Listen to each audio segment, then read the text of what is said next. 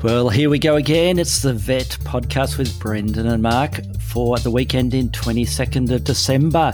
And we're excited. We're very excited for that Christmas special, which will be happening very soon. Some of you may notice that this podcast came out a tad early because we're planning on the Christmas podcast to come out on Christmas Eve.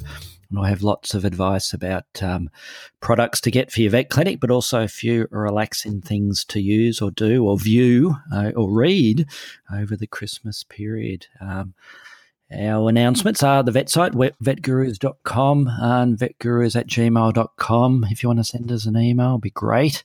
We don't get too many emails. We've had a few, but we want some more. We want some more emails.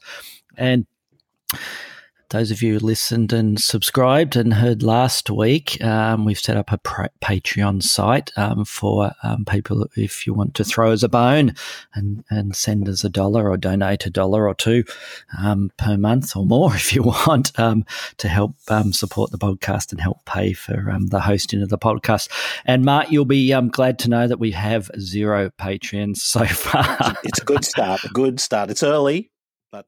Yes, well, we can only go up from here, can't we, Mark? We might get one. Gee, it'd be good to get one Patreon before Christmas. Wouldn't that be fantastic? And we'd be so grateful for that person if we do get one before Christmas. But we will do the podcast nevertheless, won't we? We'll just keep soldiering on with it because we love doing it.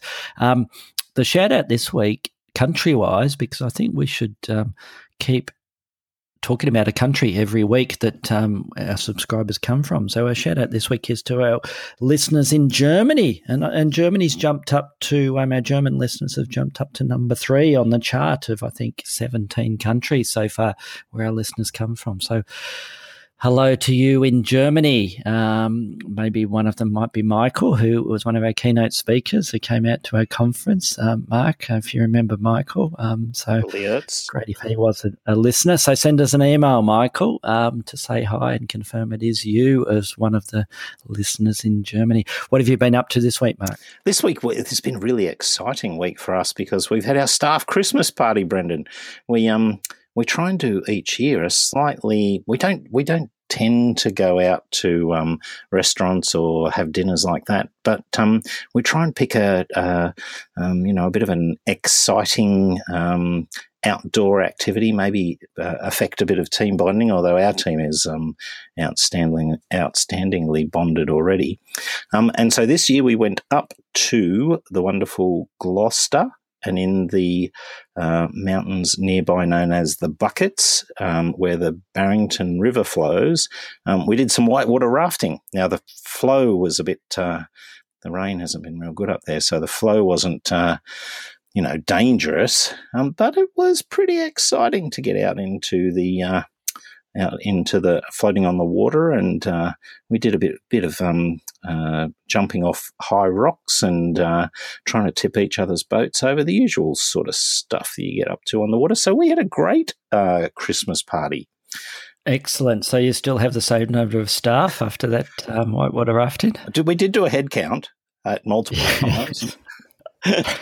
Well, I think, we're a little bit more boring. We had our Christmas party about 3 or 4 weeks ago, and we go down to the local pub and we have a Christmas dinner. We just found it's been quite good, the food there, and probably the most exciting thing that happens there, apart from me drinking too many bottles of wine, is me drinking too many bottles of wine, and that's our Christmas party there. But we have quite a good time, and we have a bit of a relaxing lunch and afternoon. Yeah, so that's what we do for our Christmas party. Yeah.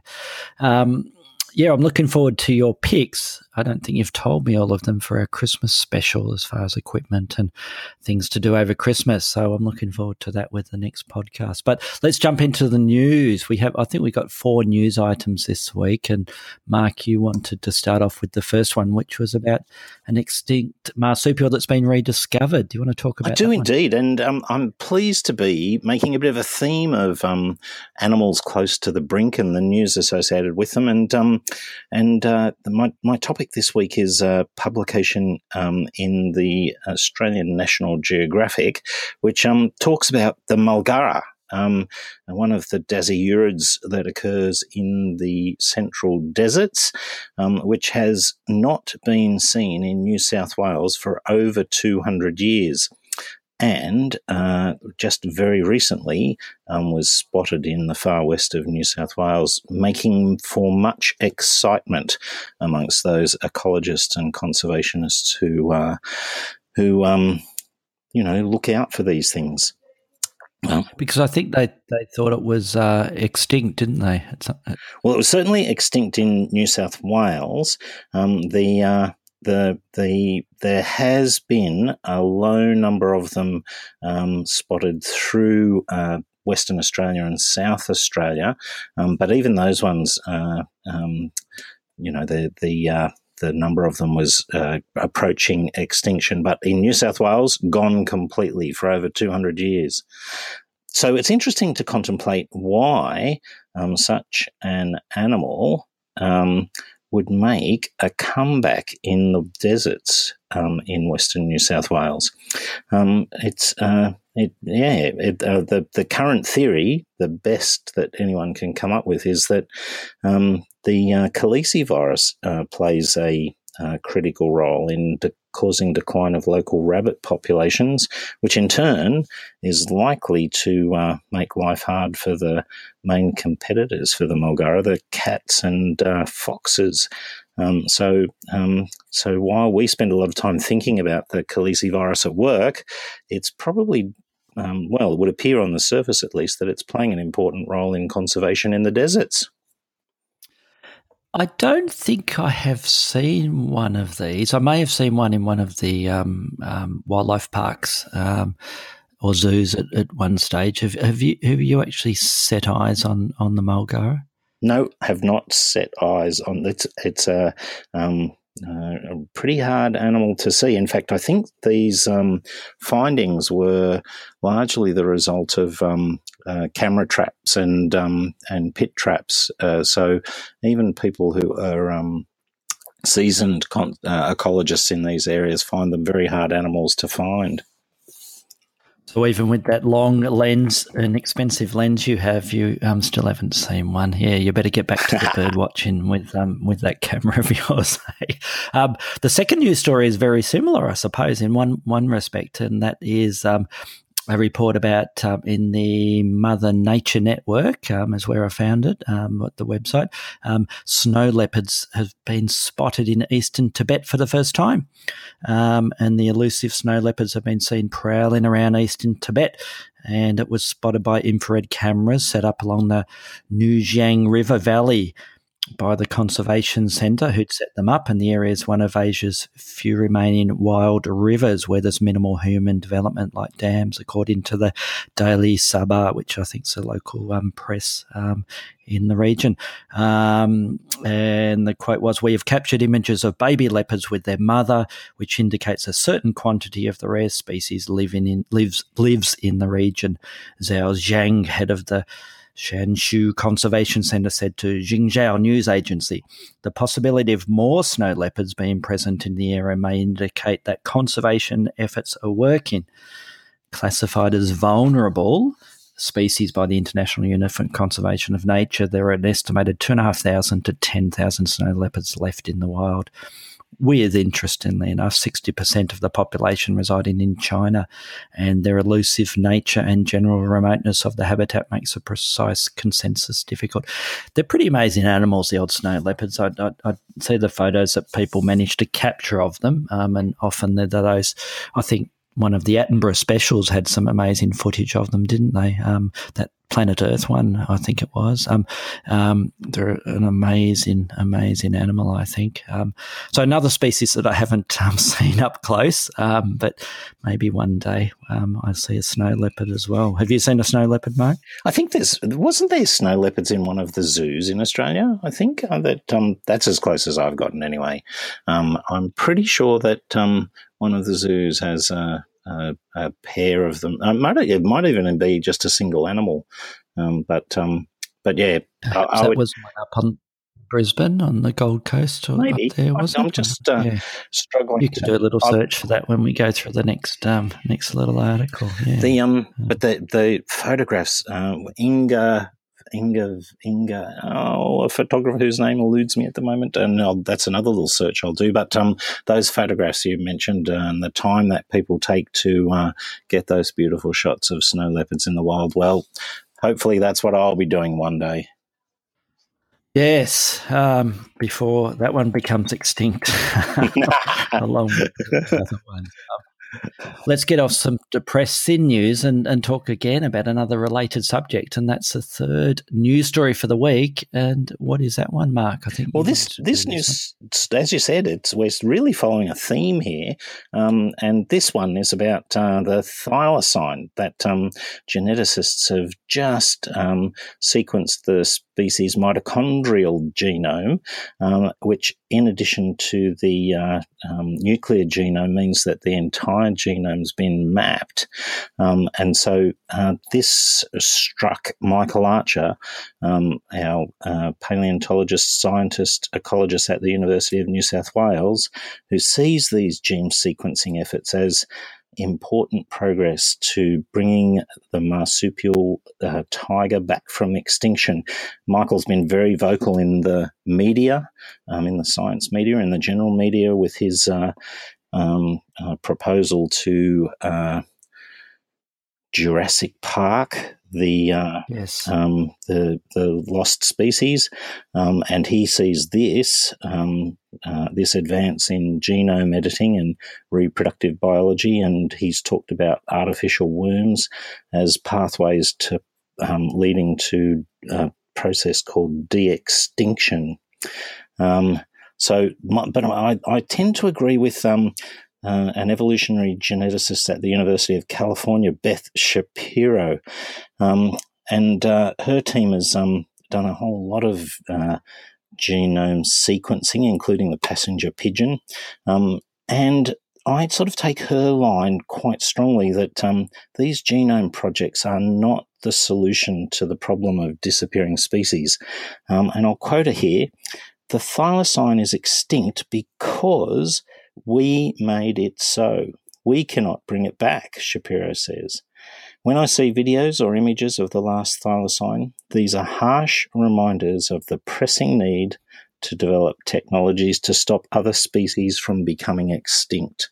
And I think that what Beth is saying there is exactly the truth, that if we feel we have the insurance of science to bring these species back, we won't value them while we've got them, and we will just lose more and more of them. So I think while it's exciting news that we've got that complete thylacine genome, I think it just reminds us that we need to take better care of those species that are still with us. Yes, and the other interesting thing I found about that article, or about that sequencing, was it was sequenced from the DNA of a thylacine pup that was preserved in alcohol when it died in 1909, so a 100-year-old pup that they managed to suck out that DNA to do the sequencing. Yes, I mean, will we have those animals brought back to life or not? Who knows? And should we be doing that is always the thought in my mind. And yeah, you see those tragic pictures, that and I'm sure you've seen it plenty of time, that video of the last Tasmanian tiger pacing up and down in its enclosure. For the pretty amazing looking animal there, and sad that we don't have them with us anymore. Getting back to the little story we had about the snow leopards, yes, there are several zoos in Australia that do have them. I think the place we probably saw them at was Taronga Zoo, the main zoo in Sydney, and they've been involved in the breeding program for snow leopards in the Australasian region for a while. And the first pair of snow leopards arrived at Taronga Zoo in February 1990 from two different zoos in the USA. And in 2005, two cubs were born, a male and a female. So it's good that we've got some breeding programs they're actually working for the snow leopards, considering that potentially there's only 2,000 or 3,000, or maybe less, left there in the wild, which is a few more than we have left of the Tasmanian tiger, isn't it, Mark? Yes. Actually, all that news is pretty depressing, isn't it? There's not too much. To make you feel better, you should go to Inga Van Dyke's webpage, an Australian photographer who's taken some of the best snow leopard photos I've seen. So, well, send me that link and I will make sure we have that in the show notes for people at vetgurus.com so everybody can click on that and have a look at those pictures, including myself. That would be great. Thank you, Mark. Well, actually, the last news story is probably a little bit more upbeat, isn't it? And that is something I pulled out of, the Mother Nature Network as well. And that is something a little bit closer to home, 8 things you didn't know about guinea pigs. It's probably 8 things you already know about guinea pigs, but I thought it was quite an interesting article, and I think the article was written or posted a couple of years ago. So I'm going to go through the 8 little things, Mark, and you can comment on them and we can have a little chat about them. Number 1, guinea pigs aren't pigs and they aren't from Guinea, which I think we probably already know. The rodents come from the Andes of South America, and the Guinea in their name may be a corruption of Guyana, which is part of their natural range. Pet guinea pigs are descendants of wild ones that still roam the mountains and grasslands of South America. And it reminds me of a very dad joke that I've often told to my kids, and that's where are the Andes on the end of your armies? And I still like that joke after all these years, even though my wife and my kids still cringe about that. So, yes, that's number 1. Probably doesn't need any further comment than that. Number 2, they show happiness in the cutest ways. So what do you see with a happy guinea pig in your clinic, Mark? What do they do? I usually am looking for them to make one of those little purry sorts of noises that just don't seem to fit them. Are there other things that they do? Well, they're talking about, that jump in up and down and hop in repeatedly. And, we call that in rabbits, we call it binking or binkies. Can you remember what it's called in guinea pigs? I would have called it the same thing.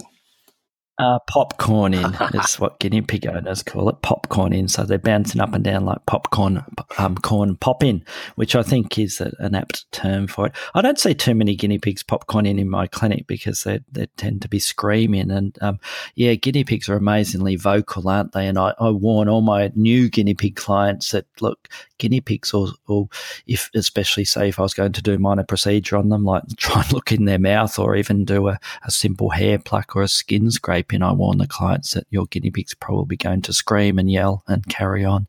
And often they'll do that with me just looking at them, I think. That's pretty typical for a guinea pig, isn't it? They're amazingly talkative animals. Very vocal. So I like little guinea pigs. They're good. So that was number 2. Number 3 in this article from the Mother Nature Network is there's a reason guinea pig is synonymous with test subjects. Yeah, because using the term guinea pig for test subjects came about because the animals have been experimented on since the 17th century. Today, mice and rats are more commonly used in research. So, hence the term guinea pig. Number 4, they're herd animals. And I think that's a really important one for us as vets and vet technicians, vet nurses, because we strongly recommend to our client to have guinea pigs, to at least have 2 guinea pigs or more. Do you do that in your practice to recommend to your clients? Definitely. And interestingly enough, talking about their role in experiments and forcing them to spend time, making sure the clients make sure they spend time. One of my jobs at university, one of my part-time jobs was to work for one of the professors who used them to work with ultrasound. There was a question of whether ultrasound would burn a fetus because of the the energy dissipated at the interfaces, and the guinea pigs were his experimental animals, and he kept them in little miniature farms. So there was the back paddock and the rear paddock, and it was my job each Sunday after having done the study all day Saturday to go and clean the guinea pigs. So I am aware that they need to be herded, and I am aware of their role in experiments, Brendan. Well, Good for you. Good for our clients that keep more than one guinea pig together because, they are very social animals. And the paragraph in this article mentions exactly that. And quoting from that paragraph, in fact, this is such an important element of their quality of life that Switzerland has a law making it illegal to own only one guinea pig. I did not know that, so I presume that still applies in Switzerland. So well done. To all, we don't have any Swiss listeners out there, so it'd be good once we get a Swiss listener or subscriber that they can confirm whether or not that is the case. Number 5, you can't just feed them any old vegetable. So it was talking about diet with guinea pig, and I thought this was quite good, their little article here. The first paragraph is, the main fixture of any healthy guinea pig's diet should be fresh hay and hay pellets. Avoid any pellet mixes that include seeds, peanuts, or anything else that's not explicitly made from hay. So I think that was very good. And there's another paragraph there with comments such as pet owners must be sure to regularly provide the critters with fresh fruit and vegetables, and mentions a bit about that guinea pigs cannot produce or manufacture their own vitamin C, and that fresh food is very vital to them, which is good. So I think it was quite a good little summary of what we tend to recommend to our clients as far as what to feed to guinea pigs. Number 6 of the 8 things we did or didn't know about guinea pigs' teeth never stop growing. Well, there we go. Guinea pigs have open-rooted teeth, which means they grow continuously. This is why it's important for pet guinea pigs to be provided with chew toys to help keep their teeth at a proper length. So the question to you, Mark, is what do you recommend to your clients to feed or to offer to their guinea pigs to chew on?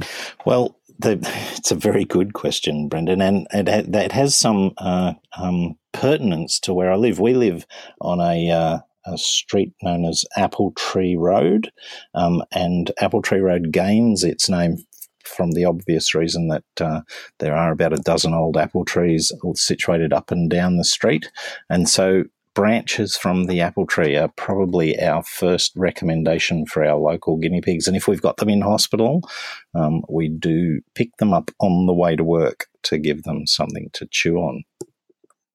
Excellent. So we at one of the distributors of Oxbow products in Australia, Oxbow Australia.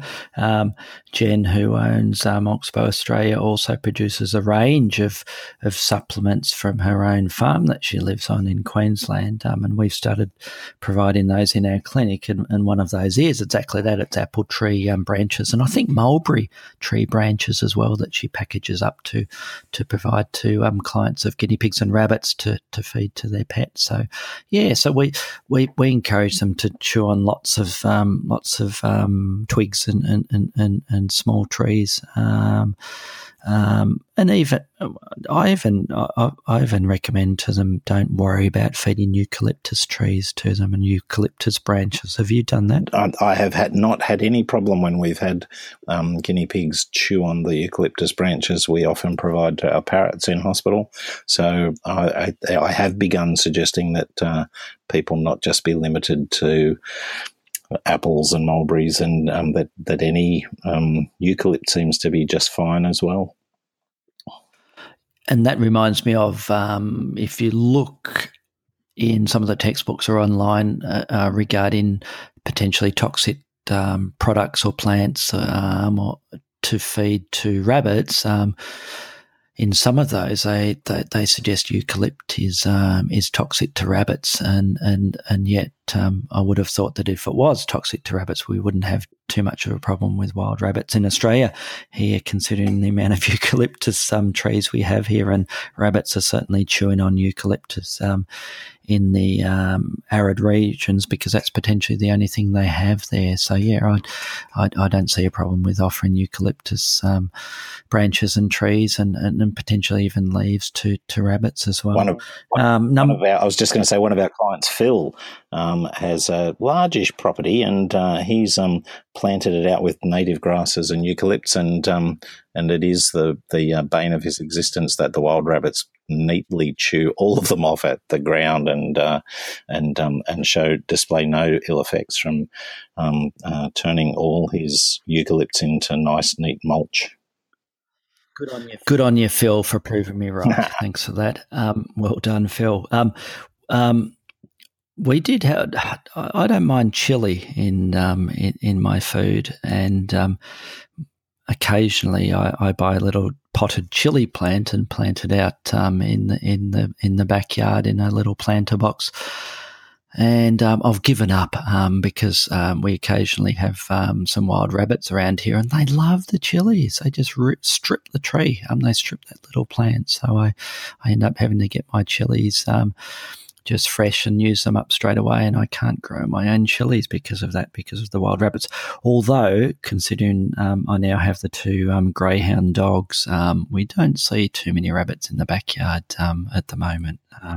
They sort of keep them at bay, and I think if I was a rabbit with our two greyhounds, I would be pretty scarce, and I'd hide away from them. So number 7, with the 8 things you do or don't know about guinea pigs. These little cuties are coprophagic. That's right, they eat their own poop. This may sound absolutely disgusting, but rest assured it's a perfectly normal part of their digestive turn the page process. As herbivores, guinea pigs subsist entirely on plant material, which can be difficult to fully digest and absorb all the necessary nutrients from their first go. Because of this, they will often opt for a round 2 on their already digested food to make sure they've eked out all the possible nutrients. And I sometimes forget, I must admit, to mention to clients that guinea pigs are coprophagic. We really concentrate on the whole cecotroph thing with rabbits and the issue with our perennial dermatitis and our intermittent soft stool clumping around the backside of rabbits. But I forget to often mention to the guinea pig owners that they'll potentially be eating some of their own feces. So it's something I've got to remember to tell, especially for those non-savvy new guinea pig owners. There we go. Coprophagy. And number 8, we're down to the last one. They are used for food and traditional medicine in some cultures. Guinea pigs are important to many indigenous South American groups, and they're often used as a food source and in medicine. Folk doctors have used the rodents to detect illness by holding them to different parts of a sick person's body. When the animal squeaked, it was thought to be because it was found the source of the disease. I'll tell you what, if I held up a guinea pig and it was going to squeak whenever it found disease, I'm absolutely riddled with disease, I think, Mark. And of squeaking I've had from guinea pigs I've been holding. So yeah, they are used as I think they're still eaten by the many millions in South America as a traditional food. And one, I think, positive thing for the locals there, and I did a little bit of research on this at one stage for a talk I gave a few years ago, that it's used as a method to empower the women in South America, where the women raise guinea pigs and sell them at the produce markets, and they're allowed to have their own business there. So it was quite good in that the women would be allowed to get a bit of power and take away some of the power from the men, and be able to breed these guinea pigs, albeit the guinea pigs were eaten at the end. So it probably wasn't a good result for the poor little guinea pig. And on a related note to that, I remember my sister-in-law travelled to South America. I forget which country it was. I think it was Peru. And on her bucket list was that she wanted to eat guinea pig, and she proudly sent me a photo of a guinea pig that she was eating while she was visiting there. But that's something you probably won't experience, Mark, considering your dietary preferences. No, those predilections will rule it out for me. But a shout out to our good friend Sandy Hume, who had the same sorts of photos when I was looking at his holidays in South America. He managed to show one of those women who in her little farm had quite a stock of guinea pigs, and yes, they ended up feeding the Hume family for several days, I think. Yeah, and I think the way they have them traditionally, as far as I can discern, is that they have them, just running around sort of semi-wild in the region. Then when it's time for dinner, they just pick one up and humanely kill it and then put it in the pot. Because obviously in some of those traditional areas they don't have refrigerators, etc. So it's sort of a ready supply of food that's ready to go. So there we go. That is 8 things you probably already knew about guinea pig, and you've just wasted 20 minutes listening to Mark and I talk about it. So maybe, Mark, we should get on to our main topic, which is, I think you suggested this topic. It is the metabolic bone disease syndrome, and we're going to restrict it today anyway to talk about metabolic bone disease in turtles. So do you want to kick off, Mark, with a little summary? For sure. One of the reasons that I thought this would be a particularly pertinent topic is because we just seem to be seeing a lot of it lately. I thought there would be a time as owners progressed where this didn't happen nearly as much, but so many novices come to own turtles that it seems to be a recurrent theme, and certainly we're going through a run of it at work at the moment. We think of metabolic bone disease as encompassing a number of syndromes related to calcium metabolism, disturbances of other metabolic functions, and that the end result of those various processes is the weakening of bones and shells in turtles. And so the classic outcome is a relatively young, rapidly growing turtle who has a rubbery shell, who you can pick up and move the otherwise normal, bony, structured, hard shell. You can bend it, and it's a bit of a distressing thing to see, Brendan. Yeah, and I think that I know the laws vary wildly between states and territories in Australia, let alone throughout the world. But the depressing thing here in Victoria, and I think it's the same with you up in New South Wales, is they changed the laws here. It's probably 10 or 15 years ago now, where regarding the sale of turtles from pet shops, and it previously was that you couldn't sell the really young juvenile ones that were only 5 centimetres wide at most across the carapace. And they changed it so they could sell them. And so depressingly, we see every season and every year and probably every month lots of these young turtles that they have really high metabolic demands, and they're being fed the wrong things, they're being kept the wrong way, and they're not being provided with the right conditions to help with that calcium and vitamin D metabolism, which we'll talk about in a sec. So we end up with these squishy turtles that are soft and puffy and pudgy, and we end up with basically a turtle soup, don't we? So I'm sure you see the same, don't you, up in New South Wales? It's exactly the same, and the laws, as you say, are one of the contributing factors that people can hatch a clutch of eggs they're lucky enough to produce, and within weeks of those eggs hatching out, they can pass them on to people who really don't have much of an idea, or they go through pet shops and the pet stores even, and this is one of the most depressing things about being involved clinically, is that the people who have these turtles are highly motivated to do the right thing. They've often spent a huge amount of money on a terrarium, an adapted aquarium. They have lights of various sorts. They have water chemistry analyzers, and a lot of the the myriad equipment, the haul outs, the various things they get to set up the terrarium.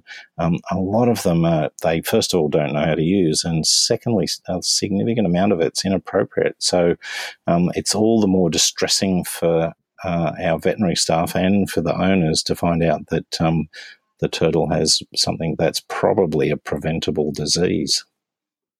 Yes, the same old story, isn't it, with a lot of our exotic pets? So the question is, Mark, what do you see with these, for the vets who don't see these turtles very often, what's the classic signs? You mentioned a turtle that's a bit squishy or a bit soft there. So what's the classic sort of presenting signs for the metabolic bone disease? So we'll call it metabolic bone disease. It's a bit of a generic sort of term there. It may not be technically correct, but that's what we're going to call it for the podcast here.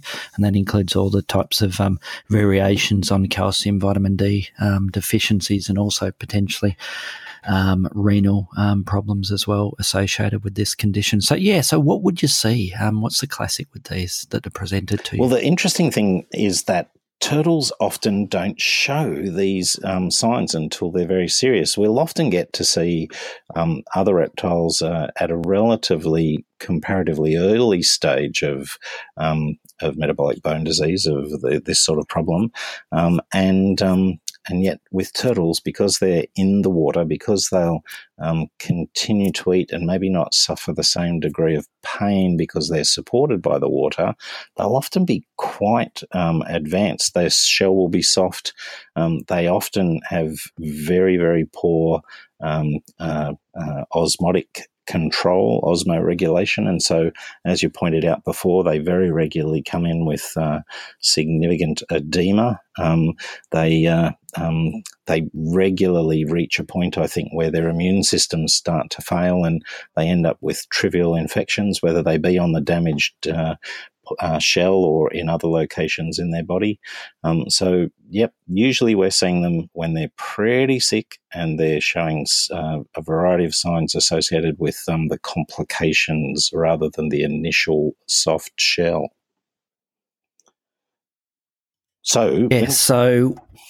Yep, go ahead. So when they come in, it's often a huge surprise to people. They might just report that the turtle's, been different, maybe hiding away from other turtles in the enclosure, which is an important thing to discuss in a moment. But they'll often note that they've gone off their food and just their behaviour is different well before they notice that the shells are soft and the animals are displaying edema around the legs.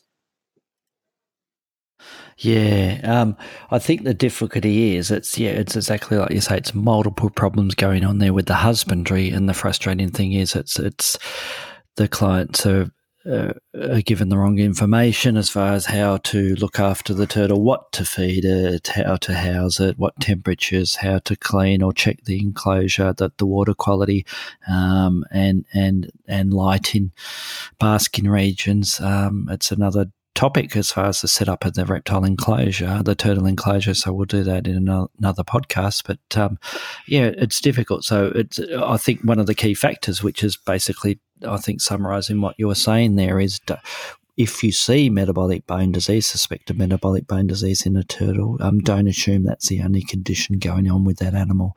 So related to that, probably my comments to a client would be, if I saw one of these at the initial consultation, would be, we want to know how sick this turtle is, whether it just has the metabolic bone disease or whether it has other conditions going on there. For instance, a fair percentage of them that we see are potentially toxemic or septicemic as well as a secondary condition with them. So the bare minimum I try and encourage clients to do for a workup would be bloods on these to get a bit of a feel for whether or not we need to stop very early on. And unfortunately, I find that, especially with those tiny little turtles that are brought in, that they may have only been brought in because they're anorexic, they're lethargic, they haven't eaten for a week, 2 weeks, a month, and they're often at that point of no return. And doing those bloods is good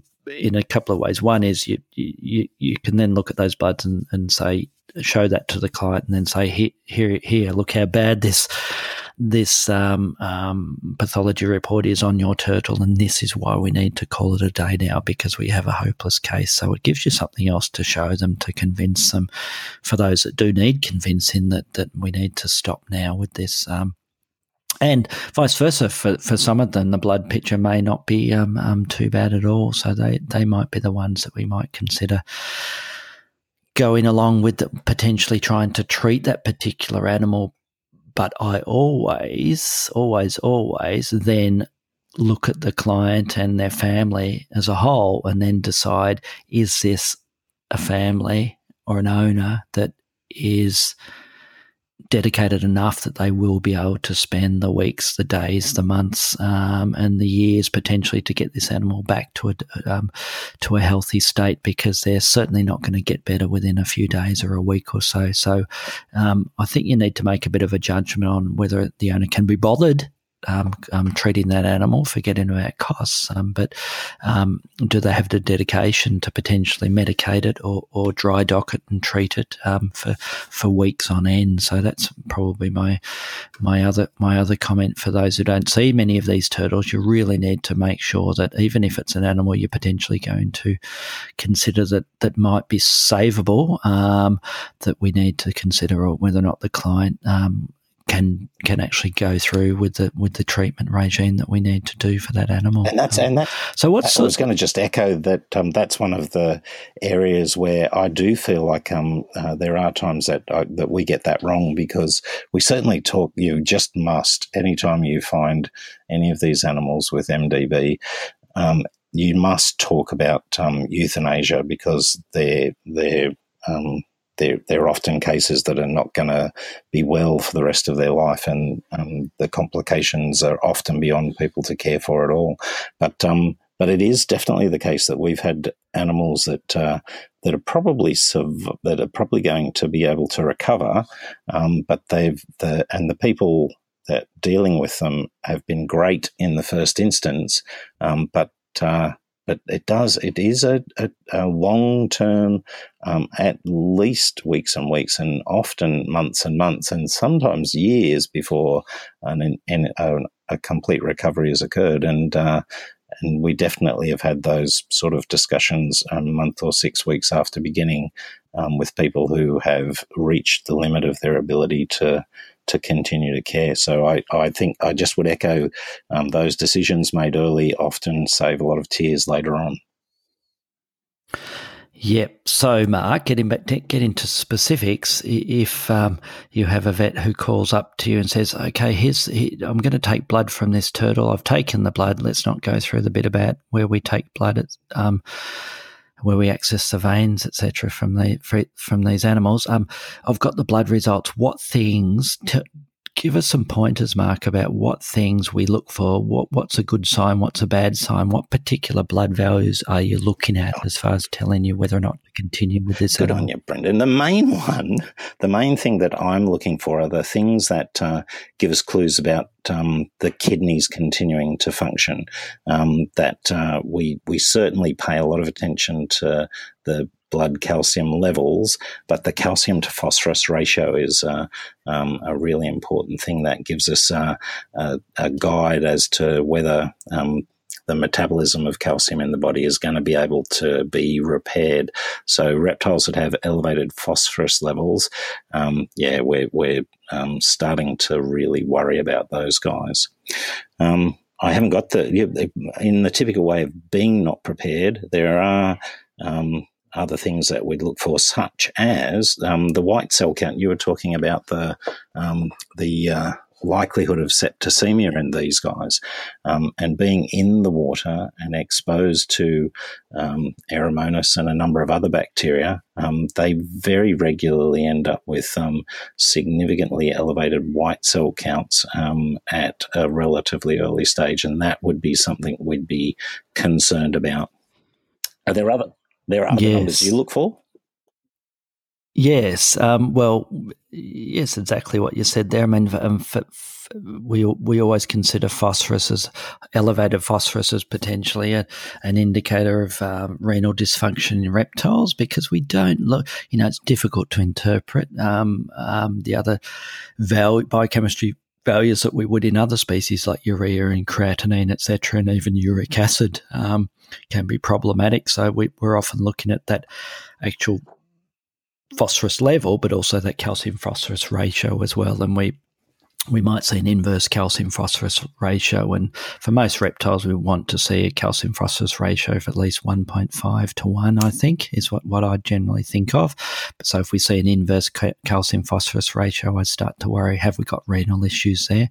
The cell count, and some of them we can end up with, I see that have a real leukopenia as a really poor prognostic indicator with them. And increasingly, lately, that an indicator that I don't like to see in these unwell turtles is a really low blood glucose level. So, and I see some with a blood glucose level, around 1 or so in the metric unit. So it's I think a really poor prognostic indicator for them. So it can be a bit problematic, trying to work out, especially with the biochemistry functions that we traditionally look with our dogs and cats at things like our azotemia, etc., for renal function. Where reptile clinical pathology is a bit of an art as trying to detect whether or not we have dysfunction of organs. But yeah, they're the main ones I'd look at, and then I look at those and I look at the animal as well, obviously. And if we've got one of those classic turtles that's just a really floppy turtle and it doesn't react to me and tightly retract its head and its legs into its body when I'm trying to examine it, I know we've got a very unwell animal. And I factor that in as well as the blood results, and also what I think the commitment of that particular owner may be in potentially deciding whether or not we need to stop with that animal. I think recently we had a good success with a couple of them because one of the other vets in our practice, or one of my nurses, posted on our clinic Facebook site a couple of weeks ago a follow-up of these really young turtles that were brought into us with only, I think, mild changes initially, and they came back for the revisit, which has been about 6 months or so since they were last seen, and they're doing remarkably well. So we do get there with a fair number of them, but probably a much larger number of them we end up euthanizing. And I think the frustrating thing there is that if we had caught them from day one when that turtle was taken home from the pet shop, if we had gone through the sort of setup and husbandry things with the client, we may have caught them before they developed the signs. Because I know we haven't covered it, but the important factors there are making sure the diet's broad enough and we're relating that diet back to that individual species. What does that species of turtle, regardless of what turtle we're talking about, what would that species of turtle eat in the wild, and try and relate the dietary preferences back to what it should be feeding. And that's usually whole animal diets, a varied diet for our commonly kept long-neck turtles, for instance, in Australia. I'd be recommending clients feed a variety of live things like feed a fish, a variety of insects and invertebrates like earthworms and yabbies, fresh prawns, those sorts of things, and also even some frozen thawed whole fish like bait fish, fishing bait fish, and even marinara mix is often what I feed, because I don't know about you, but I find that clients who are feeding these turtles on the supposed complete turtle foods, these commercial turtle sticks or pellets, end up with dietary deficiencies. And I think it's because these turtle foods are probably not the best quality, or they're also not the correct diets for our Australian turtles anyway. Yeah, do you find the same? It's exactly the same. I think that a lot of those aquarium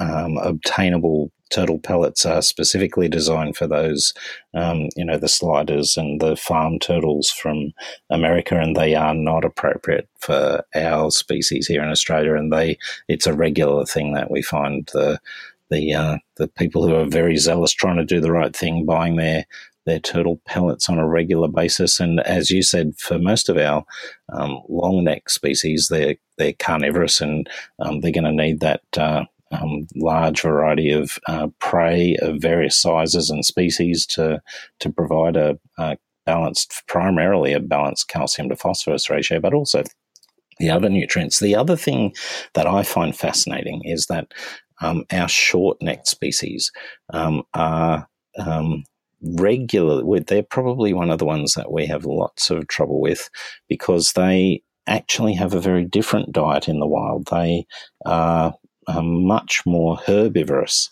and most of the studies of wild short-necked turtle species suggest that maybe as much as 90% of their dietary intake is plant material supplemented with a few insects. But like many animals brought in from the wild, they don't necessarily know this straight off the bat. They'll have a tendency to take one aspect of their diet, and obviously the insects or whatever they eat, the underwater insects, provide a rich source of nutrients, and if they can find those extra ones, that's good. But if that's all they get, then they tend to grow even much more rapidly, and they have great difficulty managing that calcium to phosphorus ratio. So with the Hemidura species, I'm often spending a lot of time with clients encouraging them to search out good sources of freshwater plants. They seem to like Elodia, even though that's an introduced species. A lot of aquarium plants they'll trash very quickly, and even things that we might feed our rabbits and guinea pigs, kale and Asian lettuces, they often form a significant part of the captive diet for our short-necked turtles. Good point, and I think it reminds me of environmental enrichment for turtles. So letting them do things like rip apart and make a mess of plants that you introduce into that aquarium is something good for them because it gives them something to do, and they're not just living in that hospital-type sterile aquarium setup. The downside of that is that the pressure that will then put on the system there and the filter, which leads me to another comment for what I tend to recommend to all my new turtle clients is that they have a feed-in enclosure or a feed-in box. So two things happen there is that, and you feed the turtles outside of the aquarium. So you can use that as a method to do a partial water change. So you're taking a little bit of water from the aquarium, putting it in a little enclosure. It may even be something as simple as a bucket. Hopefully not. Probably something a little bit bigger than that. And because for those who may not recall, most of these turtles will only eat when they're in the water. Although some you can train to eat outside the tank or outside of water. So you put the turtle and some water in an enclosure outside the tank, and then you put the food in that little enclosure. So two things happen there. One is that if that turtle doesn't eat all the food that you've put in there, say some feeder fish or prawns or bait fish or plants, and it's having a good time ripping apart that food, then that organic matter is not putting pressure on the tank filtration system, because then you just pick up the turtle and put it back in the enclosure. And the second one is, which is the thing that people don't realize, is the turtles get used to the fact and they get trained to the fact that they're going in the feed-in tank. And you pop them in the feed-in tank after the first few goes, and sure, some of them it doesn't work, but the vast majority it does. They learn that they're going in the feeding tank and they get all excited for their little feed. So it trains the turtles. So it's a win-win situation, for everybody. It's a really good point, Brendan. And it's one of the things I mentioned to our clients is the waste that comes from turtles. A lot of people who take on turtles have kept aquariums before, and so they have a vague idea of the biological load on the filter, but the climbing up the phylogenetic tree from fish to reptiles, while they're not nearly as metabolically active as mammals, they're about 10 times in terms of body mass. They produce about 10 times as much biological nitrogenous wastes. And so they put a huge amount of pressure on the biological filter.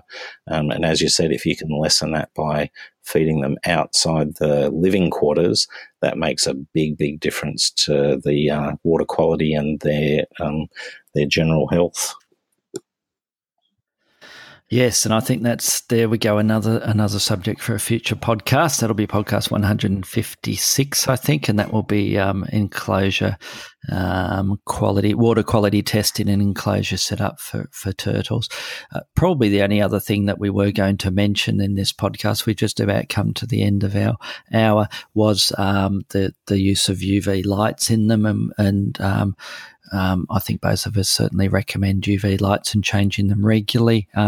The other thing I tend to recommend for all the turtle owners is to have a good escape-proof outside enclosure that they can put their turtle in, so that it gets access to natural, unfiltered light. Because I think no matter how fancy we go with our artificial lighting, it's still not as good as nature as well. So, but I think we're just about near the end of the hour mark. So, we need to get ready for our Christmas podcast. So look forward to that, and it should be published on Christmas Eve. So look forward to that one, and it should be full of Christmas cheer, because I think Mark and I will be having a bit of a chat about a couple of beverages as well, and I think we might be sampling them during that episode. And we'll have a couple of clinic equipment items that you might consider purchasing for your clinic in the new year. So thank you to all our subscribers, and mention it to your vet friends and your vet technician, vet nurse friends, and we will talk to you next time. Thanks for listening.